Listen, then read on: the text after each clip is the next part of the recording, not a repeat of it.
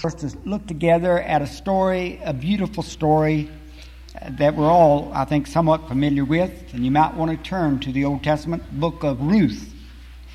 Ruth's the eighth book in the Old Testament: Genesis, Exodus, Leviticus, Numbers, and Deuteronomy, Joshua, Judges, and Ruth. Ruth, we're told, is a story that took place during the period of the Judges. That's the way the story begins. And it came to pass in the days when the judges judged that there was a famine in the land. And a certain man of Bethlehem, Judah, went to sojourn in the country of Moab, he and his wife and his two sons. And the names of the man was Elimelech, and the names of his wife Naomi, and the name of his two sons Mahlon and Chilion, Ephrathites of Bethlehem, Judah. And they came into the country of Moab and continued there. So this follows the book of Judges because it took place during that time. And we're not told exactly when. It just says during the period of the Judges. Well, the period of the Judges lasted about 330 years. And it really doesn't affect the story, but I kind of like to confine the time as reasonably as we can. And we have a hint that's given to us in the last part when we're told that Boaz and Ruth, who eventually get together, husband and wife, have a son named Obed, who has a son named Jesse, and he has a son named David. So David is the great-grandson of Ruth. And so that gives us an idea. If we can go by my chronology, and a lot of folks don't, but it'll give us an idea to go by, that David became king in the year 1010 BC. Nearly 1,000 years before Christ came to this earth. 1010 BC. And he became the king when he was 30 years of age. So that would mean that he was born in 1040, right? 1010 and 30 makes 1040 BC. We're going backwards. Well, he was the son of Jesse, and Jesse had 8 sons. He was the youngest son. Now, we're going to have to sort of guess that we'd say, well, perhaps Jesse was about 45 when his last son David was born. So we can add 45 to, 1040. That'd make about 1085. Well, Jesse was the firstborn of Obed. And so let's put his age about 25. And so 1085 and 25 would be about 1110 BC. So in round figures, we'd say about 1100 years before Christ is when this story took place. Because they were in Moab 10 years. Famine caused them to leave. So the places would include Bethlehem, that's the home where David was born, the city of David, and then they go over to Moab, which is east of the Dead Sea, and then they come back. So there are the two places for the story. Well, what about Moab? Well, it was a heathen nation, and their god's name was Chemosh. Moab was related to the Israelites in a way because Lot, who was Abraham's son, had the first son called Moab by his elder daughter. And so the descendants of Moab were in that way related to the Israelites. And as we said, they were heathens who worshipped idols. What was the motivation of the father, Elimelech, to take his wife and his two sons out of the land of Israel, the promised land, over into a land that was possessed by heathens? We'll call them heathens, idolaters, whatever you wish to call them. Well, some thought perhaps he was thinking about his family. There was a famine. And 1 Timothy 5:8 tells us the man needs to take care of his own family. If he doesn't take care of his own family, he's worse than an infidel. And so if that was the reason, then we want to commend Elimelech. On the other hand, perhaps, and we can only perhaps these things, that he was thinking that the grass is greener on the other side. And if that's the reason, and we're not certain, then we would question his judgment for taking his family over to a land of the Moabites who were heathens. We know from Deuteronomy 7:1-4 that God gave instructions to the children of Israel through Moses that when they came into this land of promise, there were 7 tribes there, and they were to drive them out. They were not to give their sons to their daughters or their daughters to their sons because, and the reason given was, that they would lead them away into worshiping idols. And that's why. He didn't want them to intermarry. So here is Elimelech with his wife going over with two, well, they must have been teenagers at this time because they get married while they're there. And they marry people who do not believe in God unless they convert them before they marry them. They've been brought up, all of the people they are living there, and it would seem that though this family going Moab was a singular incident. We don't read about any other families going with them or about any more being there with them. So we sort of question the idea of going to Moab. We know when we look to Nehemiah, the last chapter, let me read a few verses. Nehemiah 13. Nehemiah came back after the Babylonian captivity. Some years after, about a century later, they helped rebuild the walls. And they found that the people there had married heathen wives. Let's start with verse 23. In those days also saw I the Jews that had married women of Ashdod, of Ammon, and of Moab. And their children spake half in the speech of Ashdod, and could not speak in the Jews' language, but according to the language of each people. And I contended with them. Now notice how Nehemiah went about this. He wasn't a gentle fellow. And I contended with them, and reviled them, and smote certain of them, and plucked off their hair. I mean, you didn't want to contend with Nehemiah. And made them swear by God, saying, Ye shall not give your daughters unto their sons, nor take their daughters for your sons, or for yourselves. Did not Solomon, king of Israel, sin by these things? Yet among many nations was there no king like Solomon. And he was beloved of his God, and God made him king over all Israel. Nevertheless, even him did foreign women cause to sin. Shall we then hearken unto you to do all this great evil, to trespass against our God in marrying foreign women?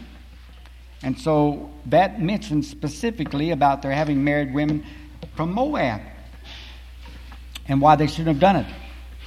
And so we wonder about the wisdom of going there even when there was a famine back home. Maybe they should have stayed and trusted more in God, but if that happened, then God would not have had the opportunity to work out through his providence the conversion of Ruth and the beautiful love story that we read about that. But God works through all things. We know that people at that time during the period of the judges weren't all that faithful to God. In fact, that was the reason why God allowed the tribes around them to rise up and to oppress the people, because they had turned away from God. And when the oppression got so bad, they turned back to God for help, and God would raise up a judge, a savior. And that went through that process for 330 years. And it would appear that the people were progressively getting worse. Because we read about during the latter part of Judges 4 times, where it says that in those days there was no king in Israel, and the people did that which was right in their own eyes. So they weren't so concerned about God's law as what they thought was the right thing to do and what they wanted to do. Well, this was a setting that we find they're going to Moab. And I must say I'm a little bit disappointed in Naomi. Look at verse 15, chapter 1 of Ruth. And she, Naomi, said to Ruth, Behold, thy sister-in-law is gone back unto her people and unto her God. Return thou after thy sister-in-law. Naomi was trying to encourage her daughters-in-law to stay there if they wanted to. She had received word that the famine was over back in Bethlehem and Judah, and so she wanted to go back to her people. She lost her husband. She lost her 2 sons. Didn't have any need to stay there. Well, Orpah, one of the daughters-in-law, decided she'd not go. But Ruth didn't want to stay. She wanted to remain with Naomi. But what does Naomi say to Ruth? He says, why don't you follow your sister-in-law? She's returned to her people, and she's returned unto her God. I would think that anybody, certainly a child of God, these Old Testament days, would wanted to encourage everybody to come and worship Jehovah and to be faithful to Him. So why are you saying, oh, go on back to your own people and to your own God? Their God was Chemosh. And in the worship of Chemosh, they even sacrificed their own children as a burnt offering. Their worship involved immorality. And it was so far removed from the worship of the true and pure and holy and righteous God, Jehovah, that you'd want to say, well, you come with me, and I'll be an encouragement to you, and you can be to me, and we'll go live among the Israelites, God's people. But she says, no, you go back to your people and to your God. Well, Ruth won't do that. That gives me a lesson, I think, is we want people to know the true God. And we want to encourage people to come to God through Jesus Christ and to obey His gospel. And to remain faithful to Him. Not be content with denominationalism. Not be content with something that is not strictly following the Bible as God requires. In 2 John verses 9, 10, and 11, it says, whosoever goeth onward and abideth not in the teaching or doctrine of Christ hath not God. And whosoever abideth in the teaching or doctrine hath both the Father and the Son. But if any man cometh unto you and bringeth not this teaching or this doctrine, receive him not into your house and give him no greeting. For he that giveth him greeting partaketh in his evil works. Now that's pretty clear. We can separate ourselves from God by sanctioning false teaching. Whosoever goeth onward and abideth not in the teaching or the doctrine of Christ. That's in the Bible. Ephesians 5 and 11 says, have no fellowship with the unfruitful works of darkness, but rather even reprove it. And so I say I'm somewhat disappointed with Naomi. But Ruth, I'm proud of. Maybe the family had already converted her. We're not told about that. But this is the way Ruth responded to her mother-in-law. She said, entreat me not to leave thee, and to return from following after thee. For whither thou goest, I will go. And where thou lodgest, I will lodge. Thy people shall be my people, and thy God my God. And where thou diest, I will die, and there will I be buried. Jehovah do so to me, and more also, if aught but death separate thee and me. And when she made that plea to Naomi, Naomi stopped trying to persuade her to stay with their own people. And so they left. They set out because they had heard that the Lord had blessed the people. There was bread back in Bethlehem and Judah. The famine was over. Now, I might have jumped over something there that I shouldn't have. That during the 10 years they were living in Moab, Elimelech died. The two sons who married these two Moabite girls, they died. And then when Naomi heard that everything was going all right back home, she wanted to go back. So Orpah remained, but Ruth clung to her mother-in-law. And they set out on this long journey. Ruth is really the main character. There are three characters, I guess, Ruth, Naomi, and Boaz. But from this point on, Ruth becomes the embodiment of all that is fine in a young widow. We know she was young because later Boaz said, I told my young men not to harm thee. She was young. We don't hear Ruth crying out at the loss of her husband. She surely must have wept. But expressing her affection for him in her loyalty to his mother, to his people, and to his God. There were many young widows who might have said, somebody else is going to have to take care of this forlorn old woman. I'm still young, and I want to marry again.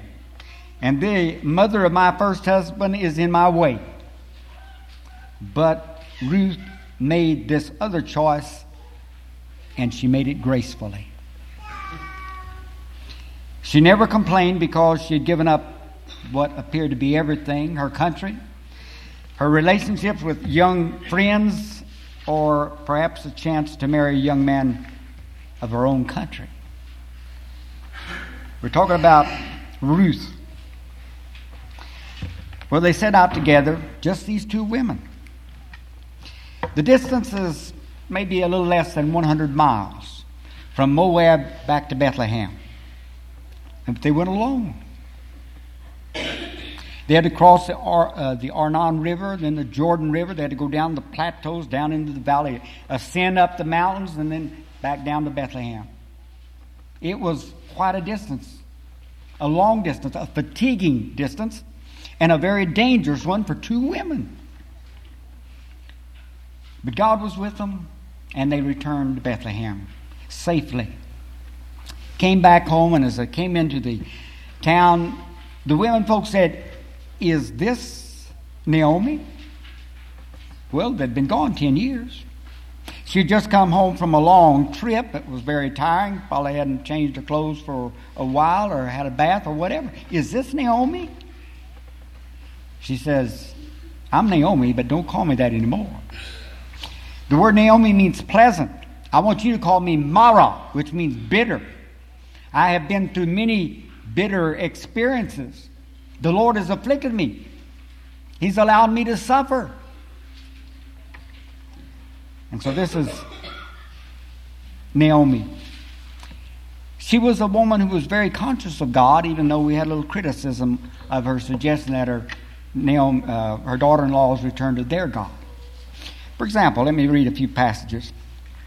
In chapter 1, verses 8 and 9, Naomi said unto her two daughters-in-law, "Go, return each of you to her mother's house.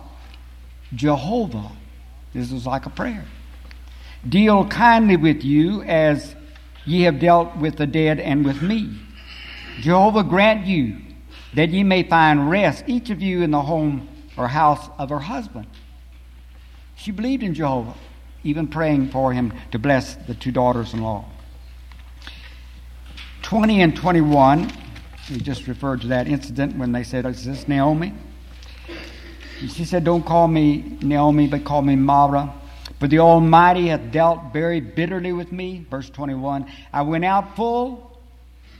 When she left Bethlehem, she had a husband, she had two sons, their possessions. "I went out full, and Jehovah hath brought me home again empty. No husband, no sons. Why call ye me Naomi, seeing Jehovah hath testified against me, and the Almighty hath afflicted me?" She believed God's principles of blessing and cursing. Throughout the Old Testament, we find God saying, "If you obey me, I'm going to bless you. And if you disobey me, you're going to receive my cursings." And that's the way it went. And now Naomi is thinking about her suffering and her afflictions that God sent upon her. I don't know if she had a guilty conscience. I don't know if she was maybe lax in her worship of the Lord while away. What it was, we're not told. But she says, "The Lord has afflicted me, and I'm suffering." But she still believed in God. Later in chapter 2, in verse 20, where we read, "The Lord bless him," referring to Boaz because Boaz had befriended Ruth. And then referring to Jehovah, "who hath not left off his kindness to the living and to the dead." Well, the living were Naomi and Ruth. The dead were her husbands, their husbands. And so the last verse in chapter 1 tells us, "And they came to Bethlehem in the beginning of the barley harvest." Now this would have been in the last part of April. It's followed 2 or 3 weeks later by the wheat harvest, and we're going to notice when the two harvests was over what Ruth did. But to get back about the time the barley harvest begins, And God had provided for the poor, the widows, and the fatherless to be able to glean from the fields. And when the farmers went out there to harvest their crops, whatever it was, whether it was in the vineyards, the olive trees, the wheat, the barley, whatever it was, they were not to take everything. They were not to harvest the corners of the fields. If they dropped any of the produce, leave it there. Don't go back and pick it up. And I will bless you for leaving those things for the poor. And so this was a provision. And Ruth and Naomi were poor. They were destitute. They were afflicted. But here's Ruth saying, Naomi, you stay here and I'll go. Now Naomi had come about 100 miles from Moab, but she evidently was an older woman, old enough to be a grandmother. But Ruth said, you stay here and I'll go. And so she went out and she gleaned in the fields. Well, I say the fields, there was just one. The first one that she landed upon happened to belong to Boaz. And in this I can see the providence of God. Because in verse 3, chapter 2, it says, and she went and came and gleaned in the field after the reapers, and her hap was to light on the portion of the field belonging unto Boaz, who was of the family of Elimelech, that is, a near kinsman. And so her first day out to glean was in the field, and it says of Boaz that it was her hap. You know, one of those happenstances. Can't explain it, but she just happened to land on the field where Boaz owned. Well, I think Bible believers can see the providence of God. And God brought her there through His overruling providence into the right place because He's going to take care of them. Well, she begins to work. She asks permission. They say, okay, go to work. Well, pretty soon Boaz comes on the scene. He's been in the town taking care of other business. And he asks his foreman or his steward, who is this damsel here? Now, he's heard about her. Bethlehem wasn't a very big town. And when they came back, they recognized Naomi, and word really spread fast. Here's Naomi. And her daughter-in-law's come back with her. They're all widows. And Boaz must have learned about all of this while he was in town. So he comes back. He hasn't seen her. He says, who is this woman? And the foreman says, this is the damsel who belongs to Moab and has come back with Naomi, her mother-in-law. And she asked permission if she could go among the reapers and glean. And we gave her permission. Well, Boaz, I don't know if it was love at first sight or not, but he is very, very kind to Ruth. He told his young men not to disturb her. In fact, he went over and talked to her. And he said, now, I want you to glean on this field. You stay right with these maidens, these servants of mine. I've told my young men not to lay a hand upon you. They're not going to harm you. You go somewhere else, you might be harmed. And we'll take care of you. And you don't have to, well, then he told his foreman, why don't you drop now and then some of those sheaves? And never say anything to her. Don't revile her if she goes and picks those things up. Just give her a little bit of extra things. Well, Ruth falls on her face and expresses great honor, admiration, respect, and deference for Boaz. Then we read about how when it was time to eat. Verse 14. And at mealtime Boaz said unto her, come hither, and eat of the bread, and dip thy morsel in the vinegar. Now, generally, they didn't provide all those extra things for gleaners, the poor. But he does for Ruth. And she sat beside the reapers, and they reached her parched grain, and she did eat. And when she was risen up to glean, Boaz commanded his young men, saying, let her glean even among the sheaves, and so forth. We've mentioned that. Verse 17. So she gleaned in the field until even, and she beat out that which she had gleaned, and it was about an ephah of barley. The Living Bible says about a bushel. And she took it up and went into the city, and her mother-in-law saw what she had gleaned, and she brought forth and gave to her that which she had left after she had sufficed. In other words, it gave her more food than she could eat. It provided a doggy bag. She could take home what she didn't eat when she was full, to give it and share it with her mother-in-law. So we can see that Boaz was a God-loving man. When he came in, he greeted his men in the same way, and they greeted him back, referring to Jehovah. Jehovah bless thee. And that's the way they responded.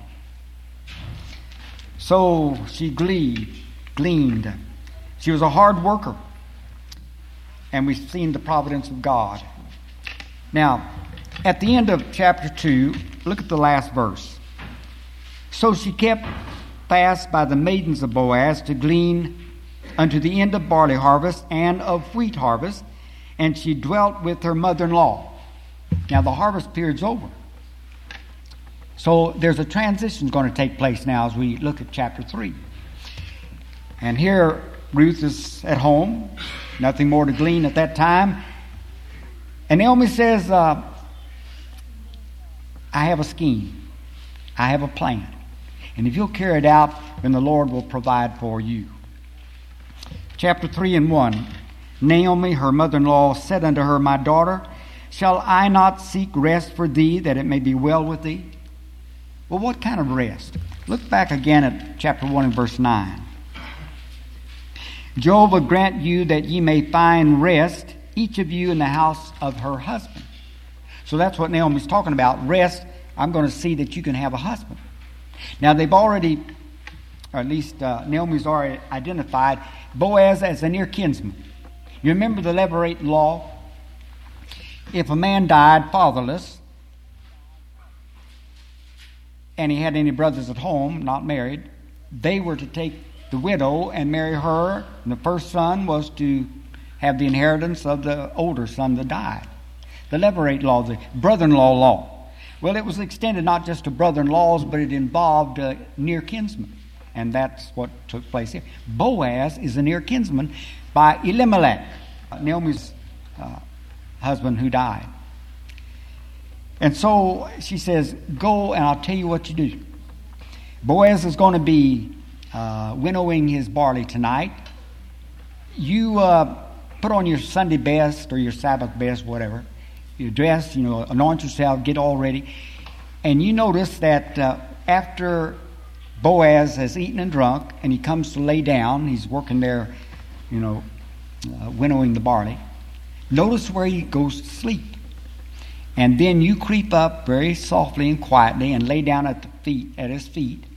Take a part of his skirt and cover yourself. Well, about midnight, she did this because the mother-in-law told her to do it. About midnight, something startled Boaz, and he woke up. And he saw this woman down there, and he said, who are you? And she identified herself, I am Ruth. I am your near kinswoman, or near kinsman, or whatever. Well, he understood that because he already knew she was. And he could recognize that what she was saying was that I want to be married to you. For like leap year in America, a woman can ask the man, I understand. But here she was sort of putting him in a position where he could ask her legally. And he said, yes, I know that we're related in that manner.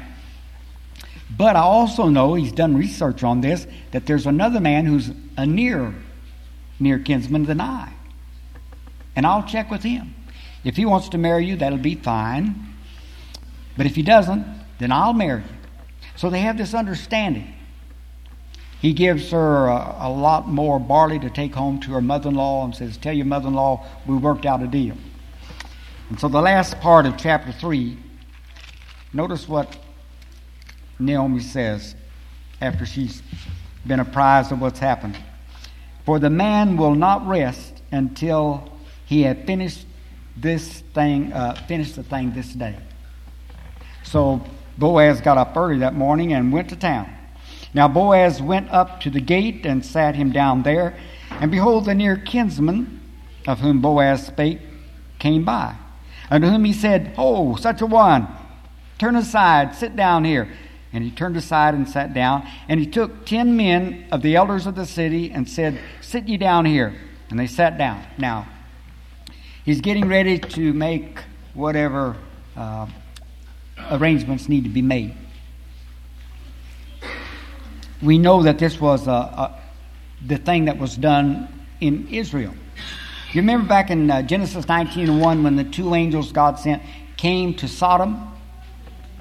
Where was Lot? He was in the gate. That's where they went to conduct their business, whether it was business or political. But let me give you a couple of more examples. Look at Deuteronomy 16 and 18.